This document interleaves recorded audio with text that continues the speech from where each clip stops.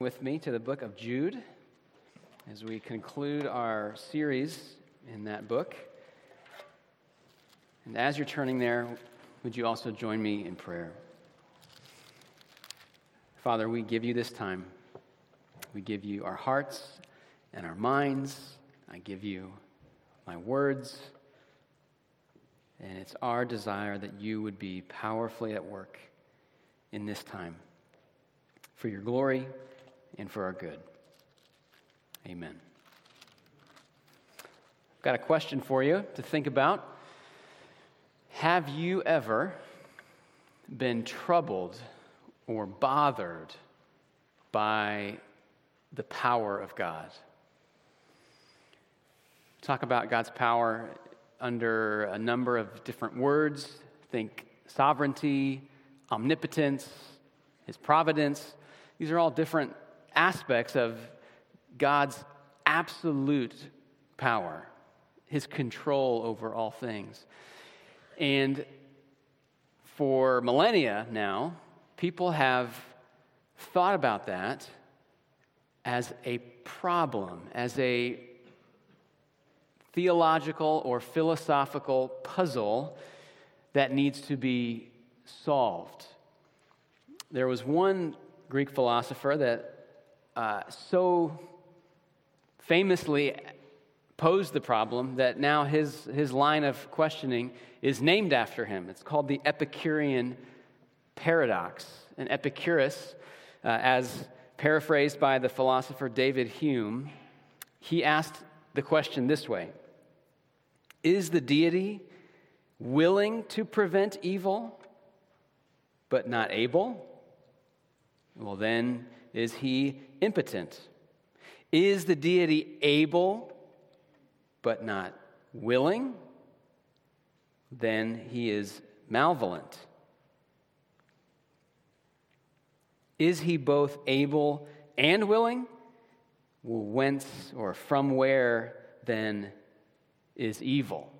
So the problem of evil, or the Epicurean paradox, is in some ways just a question about how does God's power work in a world full of suffering. Maybe this problem of God's power has pressed itself on your heart and mind in other ways. For example, if God's in control, why pray? Or if God is sovereign over everything that takes place, why should I do anything? If God is all-powerful, why is there so much suffering? Now, the good news is the Bible addresses these questions. God is not afraid of questions like this. But we also find that while sometimes the Bible addresses these questions by raising an objection and answering it, the Bible also addresses these issues by reframing the questions themselves, or giving us a whole new point of reference for thinking about the very issues that we are struggling with. To put it in terms of God's power, many times the Bible helps us live at peace with an all-powerful God, not by solving the theological puzzle, but rather by inviting us to rejoice in God's power. And that's what we have in front of us today in the final verses of Jude. So would you follow along as I read Jude verses 24 and 25.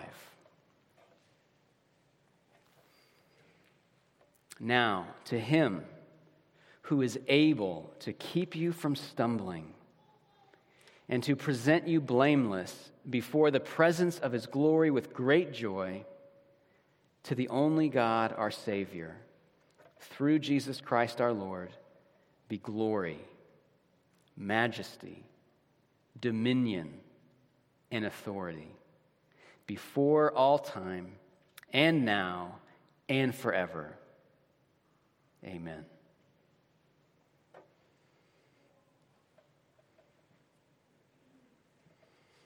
Jude ends his letter with a doxology, a word of glory, an expression of praise. And what I want to do together in our time is look at Jude's doxology from the inside and then look at Jude's doxology from the outside. And what I mean is we're going to examine what it says, and then we're going to take a step back and look at how it fits in the rest of Jude's letter. So let's start with looking at this doxology from the inside. What does it say? Well, as I mentioned just a moment ago, a doxology, by definition, is an expression of praise to God. But what we find is that each doxology tends to bring out certain emphases, and Jude is no different. Jude praises God for his power to keep his people. Verses 24 and 25 praise God for his power to keep his people. Now, how does Jude do that? Well, doxologies have a fairly set format. There are typically 4 parts, 4 movements in a doxology. First, a doxology will answer the question, whom are we praising? Second, the doxology will answer the question, for what are we praising him? So whom are we praising is the first part of a doxology. Second, for what are we praising him? And then third, a doxology will answer the question, for how long will he be praiseworthy in this way? The third part is a question of duration or time. And then the fourth part, the shortest part, is the response. Almost always an amen. So Jude has these 4 parts. And what's interesting is you can have all 4 parts in a very brief doxology. I mean, think about it this way. If you have this sentence, to God belongs glory forever, amen, you have all 4 parts of a doxology. But what often happens, and what Jude does, is parts get expanded. Elements of the doxology get filled out in such a way that a particular aspect of God is highlighted or praised. So let's look at Jude's 4 parts. So first, whom are we praising? Whom are we praising? This is all of verse 24 into the very first phrase of verse 25, and we see that we are praising the God who is able to fully save his people. We are praising the God who is able to fully save his people. Look at verse 24. Now, to him who is able. We can stop right there and just note this is about God's power. To say that God is able is the same thing as saying God is powerful enough to fill in the blank. So here, the aspect of God's power that Jude is focusing on is his power to keep you, church, Christians, believers, to keep you from stumbling. Well, what does that mean? This is about Christians persevering in the faith. The stumbling in view here is not the occasional sin. The stumbling here is talking about walking away from Jesus, abandoning your confession of faith in him. And what Jude says is God is the one who has the power to keep us so that we don't do that. God has the power to cause believers to keep on trusting in Jesus. The second half of verse 24 is really just the flip side of that same coin. He is able to present you blameless before the presence of his glory with great joy. So the flip side of not stumbling, of not walking away from the faith, is that you will one day be made to stand joyfully, without fault, without blemish, in the presence of God. And the point here, as Jude is filling out whom it is that we are praising, is that God is the one who secures us to that end. The one who is able to keep you from stumbling and to present you blameless before the presence of his glory with great joy. And then look at verse 25. He sort of gathers that up in one final description. To the only God, our Savior.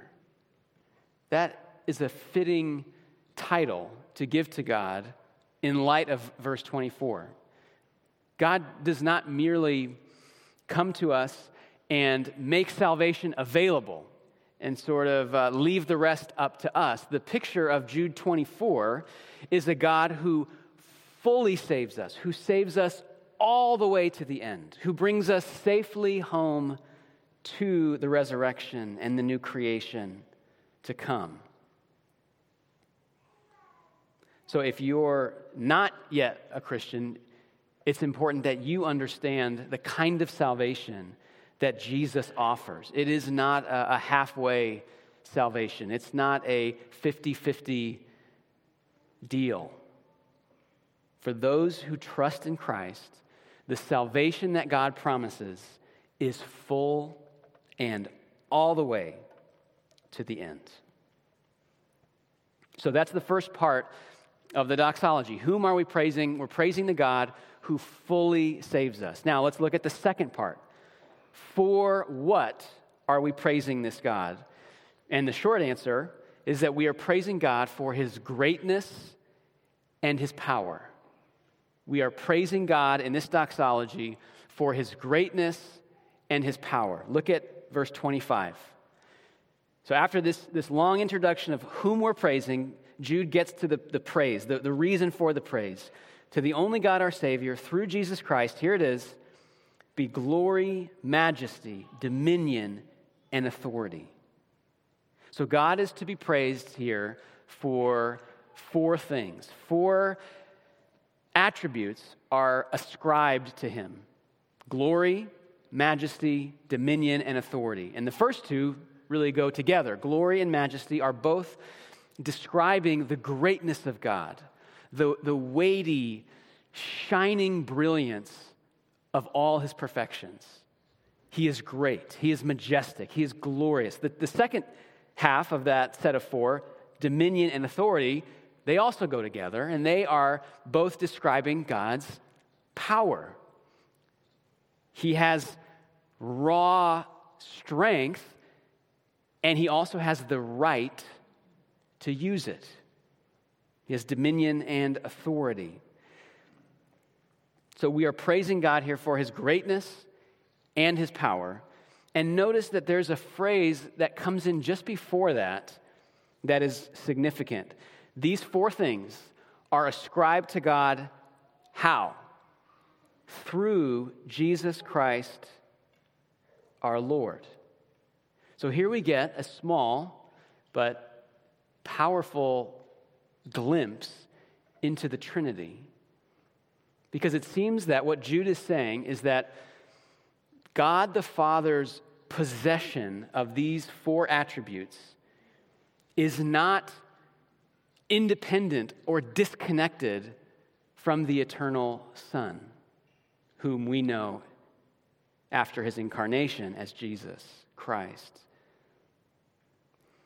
And we can go one step further and say it's not just about the mystery of the eternal Trinity and how God's attributes function within that. This really reminds us that we know God through Christ, that we come to know the real God, not just in the abstract, not as the conclusion to some logical syllogism, but we come to know the real God through the person of Jesus. And that is significant for what we are thinking about, because when we think about an all-powerful God, when we consider what it would mean to live in a universe ruled by a sovereign king, we are not just thinking about a generic fill-in-the-blank deity.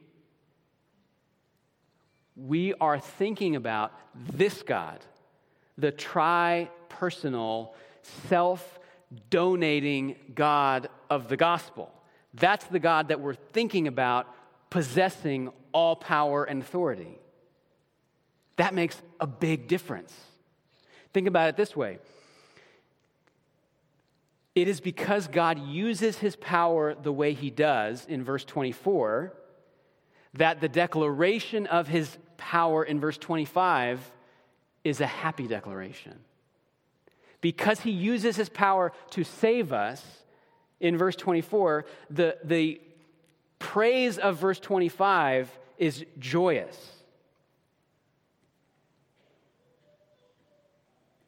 So we're praising the God who fully saves us. Second, we're praising him for his greatness and his power. And now third, how long? What time reference should we think of God in this way? We'll look at what Jude says next. These four things are ascribed to God before all time, and now, and forever. There is not a way to state it more comprehensively.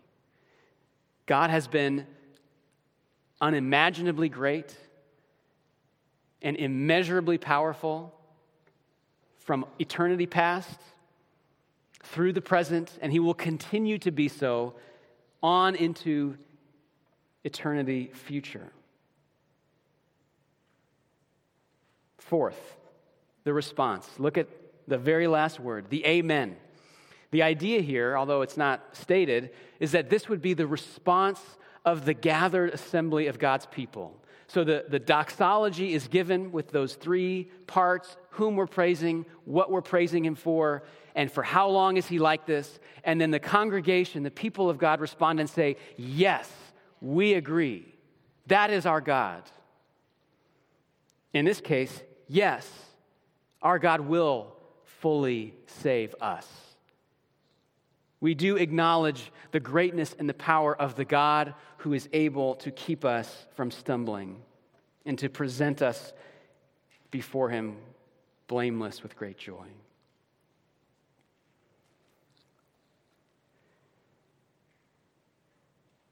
That's the doxology from the inside. It's an amazing doxology. It's perhaps the most famous doxology in the New Testament, which is surprising because Jude as a whole is perhaps the most neglected book of the Old Testament. But this doxology is so profound and so beautiful. But here's what I want to do. I want to take a step back and actually think about, what is this doxology doing here? Why does Jude end this book this way? So let's take a step back and think about and look at this doxology from the outside. How does it fit with the rest of the book? Think about what we've seen so far, if you've been here the last few weeks. The book of Jude, most fundamentally, is a call to action. It is an urgent appeal to contend for the faith, or as we've been talking about it, to fight for the gospel. So think about how striking this ending is. That you have a book, or better yet, a letter. You have a letter that is all about what Christians must do. Yet it ends with what God will do. Look back at verse 3. Verse 3 is the great appeal. This is the point of the letter. I found it necessary to write, verse 3 says, appealing to you to contend for the faith. And then verse 4 says why this was necessary. Because certain people have crept in unnoticed who long ago were designated for this condemnation. And then Jude proceeds in verses 5 through 16 to try to wake them up to the danger that they did not recognize. And then in verses 17 through 23, he gets to his main appeal. He explains to them how to contend, how to fight for the gospel. And as we saw last week, that section is organized around commands. These Christians have work to do. They have action that they must take. But Jude ends with God's action, God's power. And we can press in and get even more specific. Look at verse 21. This was one of the main commands that Jude gave in this section about how to fight. He says in verse 21, keep yourselves in the love of God. But notice what he praises God for in verse 24. He is able to keep you. Now, to be clear, the two words for keeping in these two verses are different words in Greek, but they're talking about the same thing. Jude can say, in the space of a few sentences, Christian, persevere in the faith. And, Christian, God will persevere you in the faith. Now, this is where many of us struggle because we want to say, well, which is it? Or how? How is it that Christians can be told to persevere, and yet Christians can, 2 sentences later, be comforted that God will persevere them? This is where we feel the tension of the theological equation that doesn't seem to add up. Now, don't misunderstand me. I'm not criticizing those questions. How does this work? How do these two things relate to each other? Those are reasonable, valid questions that other passages of Scripture help us think about. But what I am saying is notice what Jude does with the power of God and the responsibility of people.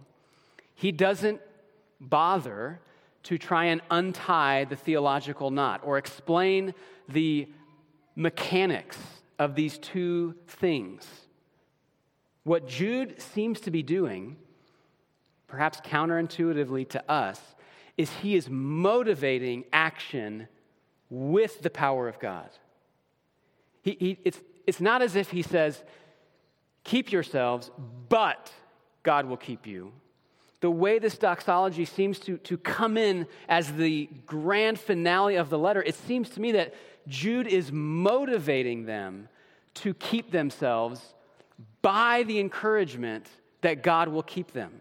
To put it slightly differently, God's power is the fuel for our fight for the gospel. Our youngest child is 4 years old, and so we're in that phase of life where we're trying to figure out what to let him do and what to do for him. And one of the things that we've decided we're going to let him do is buckle himself in his car seat, which you can maybe imagine sometimes takes a while. So it takes some self-control on our part as parents to not just buckle him for him. Really, we only step in to buckle his seatbelt, his harness and his car seat, when he gets stuck and he just simply can't do it. And the thinking is, which is intuitive to all of us, I'm sure, if we do it for him, he'll never learn how to do it himself. So we have to let him do it himself so that he can learn how to do it. I think that's wise. I mean, you could tell me if I'm wrong, but here's why I bring that up.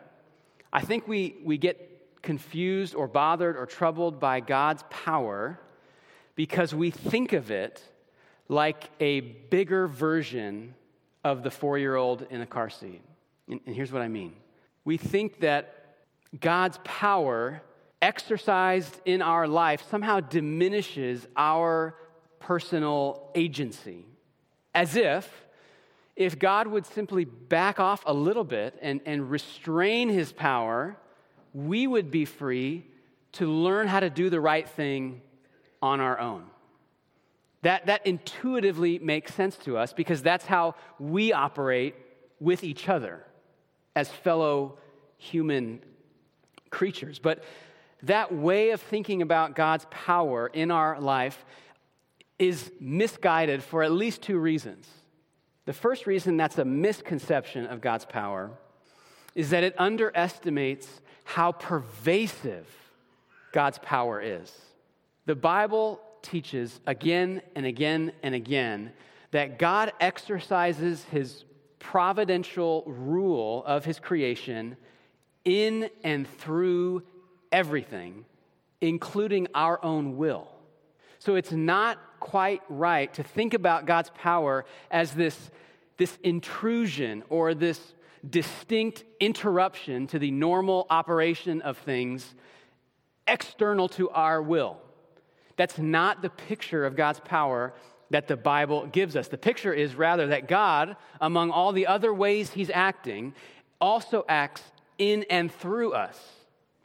The second reason the 4-year-old in a car seat analogy doesn't work, or is in fact misguided, is that it overestimates us. The assumption that many of us carry around, sometimes unspoken, is that if God would back off, we would be just fine, and it would be more authentically us doing it. But the Bible says that our sinfulness and our weakness and our twisted brokenness is so severe that if God backed off, we would be doomed. We wouldn't be more free. We would be more enslaved to our own sin and brokenness and weakness.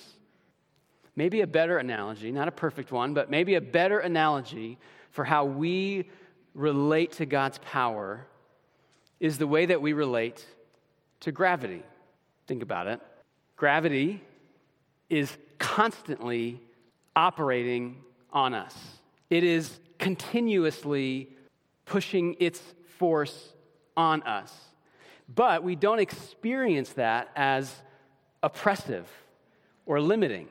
We also, many of us, don't fully understand how it works, if we're honest.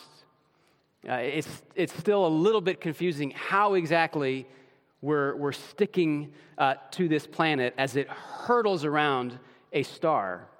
Here's the other thing. If gravity were somehow canceled, we would not become more free. We would become dead, right? Now, the analogy is imperfect because God's power and his providence are personal and they're purposeful, whereas gravity is impersonal. But this is the point that I'm making, that God's power is less troubling and even perhaps less confusing when we realize that it's actually more pervasive. It's actually bigger than we think it is. And perhaps more importantly, it becomes less troubling, his power does, when we realize that he's trustworthy to use it. When we realize that if it was up to us, it would end badly. Think about, based on Jude 24 and 25, who it is we're talking about. If you or I had ultimate power over the universe, that would be terrifying. But if a God like this has ultimate power over the universe, well, then there's hope for the universe. If sovereign authority is wielded by the kind of God who would send his own son to die for his enemies and then proceed to keep us safe in his son, that kind of God can be trusted to exercise sovereign authority, absolute power. Okay, we've looked at the doxology from the inside, praises God for his power to keep his people. We've now looked at the doxology from the outside, how this fits with the rest of Jude's letter. I think, at least for today, the takeaway is this. The fight for the gospel is fueled by the kindness and power of God at work in us. This letter is all about fighting, contending, working hard, keeping yourselves in the love of God. But the conclusion of the letter shows us that our fight for the gospel, vigorous and full of effort as it needs to be, is fueled by not our effort or our vigor, but by the kindness and power of God at work in us. Let me just give you a few suggestions on how this might impact your life and mine. First, thank God for keeping you. If you are a believer, one aspect of your relationship with God should be an ongoing sense of gratitude and wonder that you are still a believer today. Because Jude is saying, God does that. Yes, you can look back and you can see the struggle. You can see the effort. You can see the tenacity that you showed to keep holding on to Jesus. But Jude 24 and 25 is saying, underneath all of that, in and through all of that, it was God holding on to you. And so, thank him for keeping you. Second, don't be embarrassed to pray this prayer. God, keep me a believer. That might seem surprising in light of the first suggestion. It might even seem like, sounds like a lack of assurance, but it doesn't have to be that. It doesn't have to be a lack of assurance to say, God, keep me safe in Christ all the way to the end. I would argue that that prayer, or a prayer like that, is an expression of confident faith in God, because what we see in the Bible is the people of God asking God to keep his own promises. David did that. Jesus told us to do that in the Lord's Prayer. The prayer of faith, among other things, asks God to keep his promises. And so we pray without embarrassment, God, keep me in Christ. Third, bring your mess to God. More specifically, bring your mess to the God that Jude 24 and 25 describes. When you doubt him, don't hide from him. Bring your doubtful, weak self to the God who keeps you. When you are discouraged, bring your discouragement to the God who is stronger than you are. When you feel disgusted with yourself, bring that to the God who has promised to present you blameless in his presence with great joy. And when you feel exhausted, bring that to the God who holds you up and not the other way around. Fourth, savor the beauty of God in order to grow. Savor, enjoy, relish the beauty of God in order to grow. When we think about making progress as Christians, we often gravitate towards commandments, instructions. What do I need to do? What do I need to stop doing? Where do I need to change? And all of that is good and right and fitting. After all, Jesus calls those who would trust in him to express that trust by following him. So the Christian life and growth in the Christian life is made up of obeying commands, trusting in Jesus, taking concrete steps, building habits, and things like that. And Jude would agree. He wrote a letter, 90% of which, 95% of which is focused on what we need to do to make progress, to fight for the gospel, to not be deceived, to hold fast. But he ended this action-oriented letter with a picture of God. So yes, we are called to follow Jesus, but if we are going to follow Jesus and keep following Jesus all the way to the end, one of the things that we need is for our hearts to be happy in Jesus. And so one of the things that we do in order to make progress along the way is we try to do things to help our hearts become more happy in Jesus. So maybe that means for you, spend some time listening to worship music, listening to hymns, letting that emotional, affection-oriented power of words put to music about God have its effect on you. When you read the Bible, slow down and linger in those passages that tell you about God, who he is, what he's like, what he's done for you. Don't rush past that to find the quote-unquote practical application, as if it were not practical to be amazed by God. In Jude's framework, it would seem, being amazed by God is what drives you and fuels you and keeps you going to do all the practical applications. When you pray, spend time, linger in praising God, in contemplating who he is, thanking him for what he's done. Here's the thing. Christianity is not a man-made religion. Christianity is reality itself revealed by God himself. And what we're seeing in Jude, at the end in particular, is that in light of that fact, we pursue our Christian faith realizing that it ultimately rests not on us, but on God. He is the one who has the power to keep us and to present us.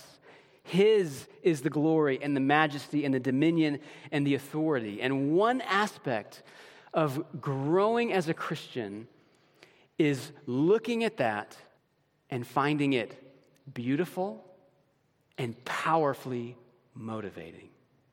Let's pray. God, we pray for your truth to do its work in our hearts. Lord, these things are true whether we feel them or not, whether we rejoice in them or not, but we long to conform our hearts and minds and actions to what is actually real. And so would you help us do that? Would you help us to love and rejoice in your power?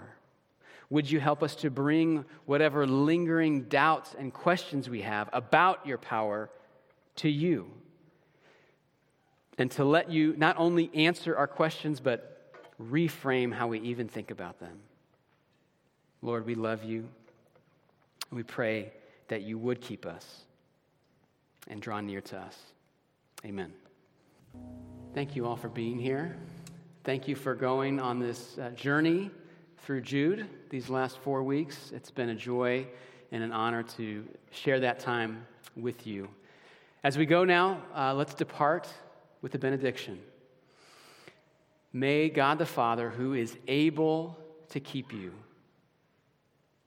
mightily do so in Christ by his Spirit. Go in peace.